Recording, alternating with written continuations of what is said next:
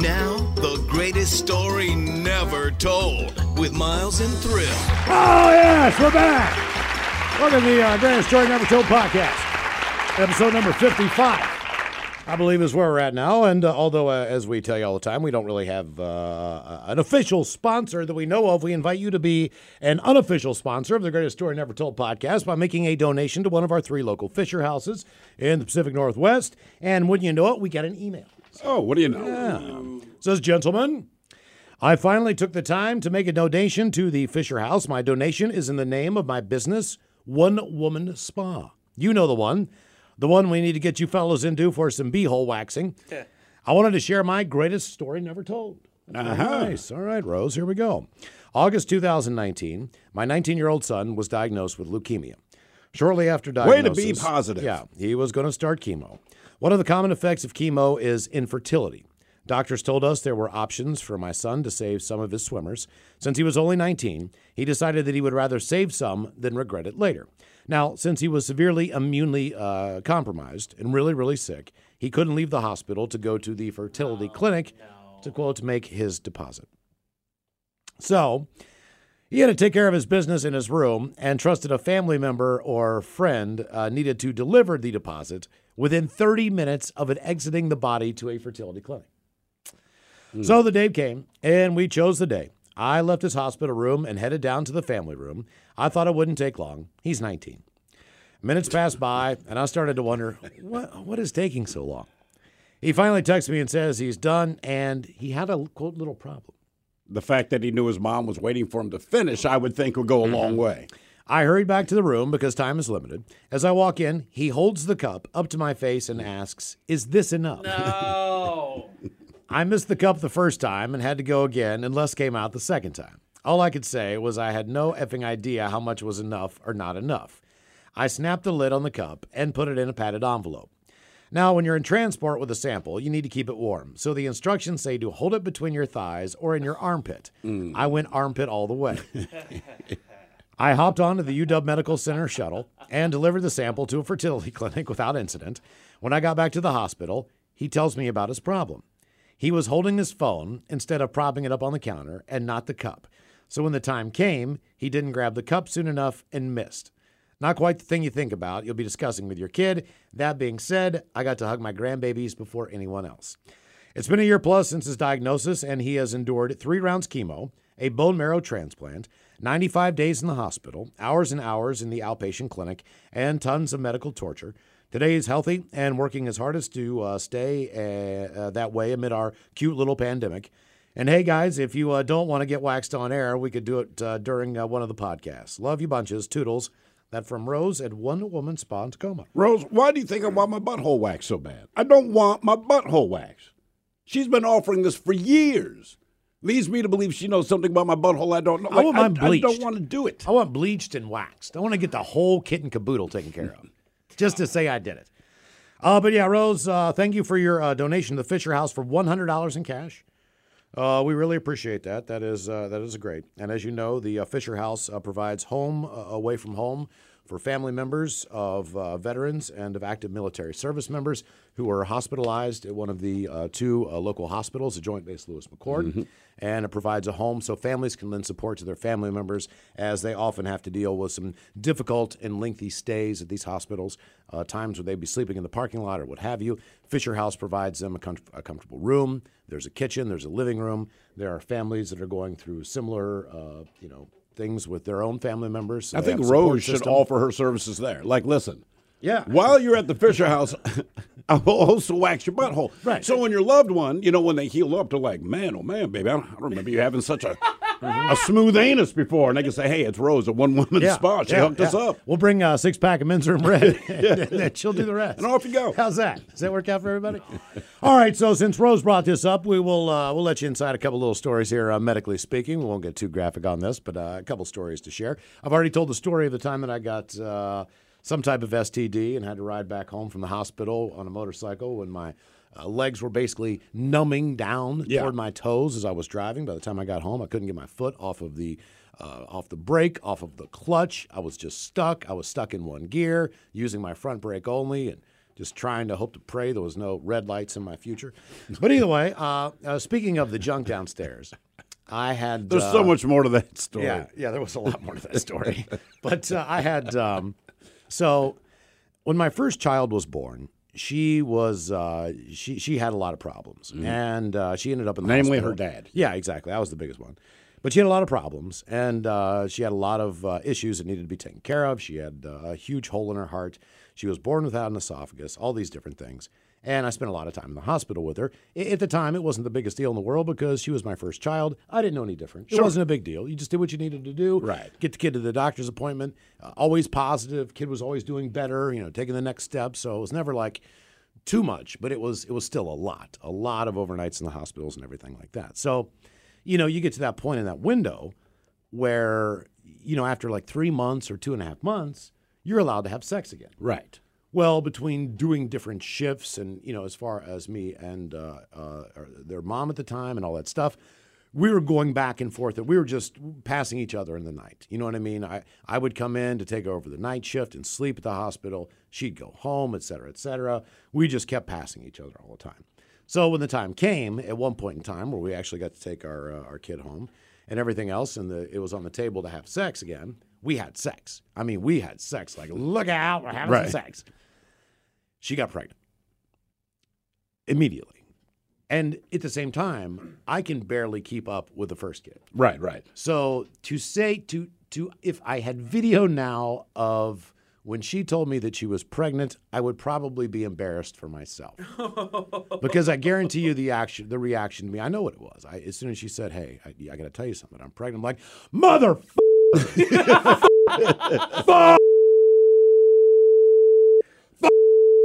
I think I ran out of the house. I was going, fuck! I mean, I was livid. Right. Livid. Granted, I just had her over Sunday night. She is a lovely child. Does she know that story? She is an adult. I don't believe so. Thank God she doesn't. You didn't share that over Thanksgiving? I was so freaking pissed off. I could not believe this. I could not believe this shit. So here's what I do. I mean, I was livid. Kids have no freaking idea. By the way, I'm in the wrong on this. It has nothing to do with, it wasn't her fault. You know what I mean? So anyway, I cannot believe this has happened to me. I cannot believe, because the medical bills are piling up, all this different stuff. It was too much for me. So I get on the phone immediately, like the next day, and I call to get a vasectomy. Mm-hmm. This is where my head is. I am just like, F this. This is not, if I am this potent, no way. No way, because she got pregnant when she was on the pill. Good God, man. I'm like, if I am that potent, like this is... Do you ejaculate Vikings? Let's be like, roar to Ragnarok. I don't know what was going on. Nothing will stop us. So I go, and what I don't realize is I get a prescription for like 6 Percocet or Percodan or something like that. Mm. I'm going to be awake during this, and he will localize the area with a numbing agent. But for the most part, as far as overall pain or just my head and everything, I'm supposed to take these Percocet. Now, what I didn't realize was that the number of Percocet in the bottle were also for after the procedure, for the pain after the fact. You're supposed to go in a little bit numb, in your head, but you need these pills for pain afterward. And I think they gave me, say, 6 or 10 pills, right? And the guy says, take 1 or 2 Percocet, and then, come on in and see me. Well, I take 4. I am loopy. I just remember I cannot barely walk into the clinic. Right. I'm just like, because I knew I was going to watch my penis get cut into, and I just figured I better be kind of messed up. So the doctor, I think I was wearing like a Ravens T-shirt or whatever, and he looks at me, he's like, Ravens, huh? I was like, yeah. He's like, I'm a Skins fan. I'm like, oh, God. So he starts talking, season ticket holder, Washington football, sure. all this stuff, blah, blah, blah, blah, blah, blah, blah. Next thing you know, my pants are off. He's operating on me, and I'm watching him inside do all this stuff to my satchel. You know what I mean? It's crazy. I'm just like, whoa, that's what the inside looks like? I got see down in there and everything else. And he ties me up and cauterizes me or whatever the deal is. And he says, hey, look, just go home and ice it and, take the rest of your Percocet for pain. I'm like, I only got 4 or 3 left. So I ran out of pain medication really quick, which sucked. But he's like, you should be able to resume normal activity in 3 days, maybe 4 days. I'm like, well, can I go running? He's like, well, maybe. It just depends on how things heal up. Just ice up and see what you can do. Don't do too much. So 3 days passes. If you know me, I can't sit still. I'm just like, this is crazy. This is driving me nuts. I can't stay on the couch all day. I'm going crazy after like 3 days. I can only get high so much. And, Right. I can't masturbate. So it's like, what am I supposed to do? I'm a prisoner trapped in my own house. So on day 4, I decide that I'm going to go running. I'm just going to go out and take a little jog. I ended up doing like 3.5 miles. I come back home. I take a shower. All's good. Everything is good. There's no problems. I sit on the couch, and all of a sudden, I feel my legs start spreading apart. And the reason they're spreading apart is because my scrotum is, it's swelling up to the size of a grapefruit. It's like the Grinch's heart on Christmas Day. Yeah. Oh, no. Oh, yeah. And it grew 9 times that day. And I've got this watermelon between my legs. And I'm like, oh my God, what have I done? What have I done? So I call the doctor. He's like, maybe you shouldn't have gone running. Thanks, Doc. I was like, what do I do? He's like, well, I'm going to have to keep icing it in probably 3 or 4 more days now. So I go through this entire thing with frozen peas that I bought at the store and all that stuff. I basically kind of screwed something up there along the way. It repaired, but it didn't repair the way it should have. So Is that really a repair? many years later. Isn't that kind of like jerry-rigged? Yeah, like many years if you later. quote-unquote repair something, but not the right way. yeah. Like I repaired the bumper of my car with duct tape. Yeah. So probably, 15 years go by, right? So I had a little bit of pain. They said, yeah, you know what, man, from that vasectomy, probably. We need to check on some stuff. So they went in there and redid some wiring. And now... Well, I don't know who did this wiring before me, but... Yeah, they really messed it up. So they do the surgery on me. And I'm thinking, there's like, yeah, you can go to work the next day. So I'm like, all right, cool. So I get the surgery. It's not that bad. It's kind of bad, but it's not that bad. Same situation, flying on Percocet or whatever the hell. I walk into work, and I'm kind of loopy. So the first people I see are Steve and Castle. Mm-hmm. So, of course, I've got to show my testicles. So I walk in the office. I'm like, dude, you got to see this, man, because you're not going to believe it. The color of your shirt, Mike, right now is not nearly as purple. Oh, no. as He my looked like a sack. true Ravens fan. Oh, my God. My entire satchel was completely purple. So, Rose, just know, when you go down there to wax me, I need you to be a little bit of gentle, more so than normal, because it's been through a lot down there. It's been through a lot. Now, Steve, you've almost killed yourself in your arm twice. Well, the wrist I broke once, apparently the way I broke it was the worst way to break it. Because that's how life works, and it's payback for getting blackout drunk. But I severed the artery in my arm years and years and years ago. I did not realize it was the artery. It's ridiculous. It looks like a horror movie. Like it literally sprays out of your arm. You kind of drop to the ground. I remember being cold, all this stuff. But you fast forward. I wake up in a hospital bed, and the first thing I say to the doctor is, hey, man, you got to call my job. Tell them I'm going to be late. And I remember he starts laughing at me. He goes, son, your parents called your job yesterday. I'm like, what? What day is this? Like 2 days had passed. I had no idea. Had this life-saving surgery. Now I'm left-handed. And it was an artery on my left arm. So as it was explained to me, I have hiccups, please excuse me. As it was explained to me, I get to the hospital. They assume I'm right-handed because 88% of the population is. So, bless you. They were going to amputate my arm from the elbow down. That was the initial call, and that's what happens when you don't have insurance, right? Just that easy.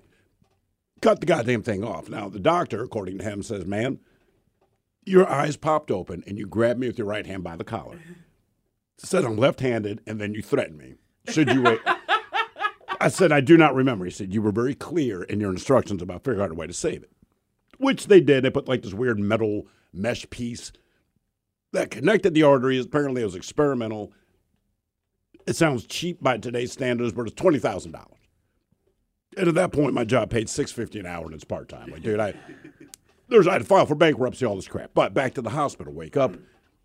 You feel like you have to go to the bathroom, so I throw back the sheets because I'm going to go to the bathroom, and I realize there's a catheter in me. I have never had a catheter before, and it is bone-chilling to look down and see this thing because it is much wider than you believe your urethra should be, right? Because you look down. Really? Does it look like a garden hose in there? No, it's about the width of A straw?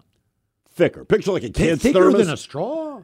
Yes, like the straw you'd find on a kid's thermos. Like Like the big fatties. Yeah, so this thing's coming out of me, okay? And yeah, so you have the thing where you can buzz the nurse, so nurse walks in, I'm like, you gotta keep, I'm freaking out, man. Because I don't understand how they got it in, my penis is gonna be ruined, whatever. She said, look, dude, it's tapered, right? So this thing comes to a very fine point. We lube it up, it's inserted, and then it expands. Okay, whatever, that's fine. So this thing's at me for like 36 hours. And you feel like you're always peeing. It's just you feel like you're constantly peeing, but you're not. So I hated it. So once again, nurse comes in. I'm like, hey, please, can I get this thing out of me? I'm really uncomfortable, blah, blah, blah. And I'm bugging her about this for a while. The day finally comes that she's going to remove it. And as you may have guessed, she's not fond of me. I am not fond of her. And she said it's going to sting a little bit when I pull this thing out. She's not kidding. And I just remember the look on her face when she finally pulled it all the way out. Because that's the moment of the sting. And there was this weird look of satisfaction, knowing she was causing me pain, like inside of my penis, which is a weird. Now, it's not something you can't handle, but it's not something you need to do again. That's the best way to say it. It's like stubbing your toe. You'll survive, but you want to avoid it as much as you can, right? So she gets it out, no big deal. Now it's the time I'm finally going to get up, go to the bathroom. The bathroom's about an 8-foot walk. Now, keep in mind, when I cut my artery, I lost 3 pints of blood. You don't realize how fatigued you get, and they gave me 1 pint back, right? So you lose 3 pints, they gave you a pint to keep you alive, then let your body rebuild itself. You don't realize how fatigued you get. So just to get from the bed to the bathroom is this laboring thing, and you're holding the thing that has all your juicy bags hanging on it. So finally, but I get into the bathroom because I'm just going to prove to her, God damn it, I can make it in there. And finally, the time comes, I'm going to pee in a toilet, and you don't realize how much you miss it until you haven't been able to do it. In the minute I put my hand on my penis, for aiming purposes, my penis did something it had never, ever done before, nothing I ever wanted it to do, and nothing I knew it could do, which is fart. So, I mean, the lightest, as soon as I grabbed it, nurse shows up. I'm like, hey, man. My just farted. She's like, sir. I'm like, no, you need to listen to this man. My farted. And she's kind of looking at me, but I kept squeezing to show her, It did not do this before I got here. Thank you for saving my arm. Fuck this. We got to figure it. I go on and on. She says, sir. She goes, that's completely normal. I said, no, it's not. People's penises don't fart. You know what I mean? Like, this is not fucking normal. What is going on? So the idea is this. When they put the catheter in, for obvious reasons, a lot of air gets in there. Yeah. Okay, you say, yeah, I don't know this. Certainly not at the time. All I know is, before I got to the hospital, my penis never farted. Now I'm in the hospital, my penis won't stop farting. Every time you touch it. Right? And I mean, like, not, it's always. So when the nurse explains that this is normal, and I finally kind of get over this weird hump, all you do in the hospital when you're recovering is nothing. You do nothing. You watch this little crappy TV, and you lay in bed. For about the next 18 hours, I would just keep touching my penis.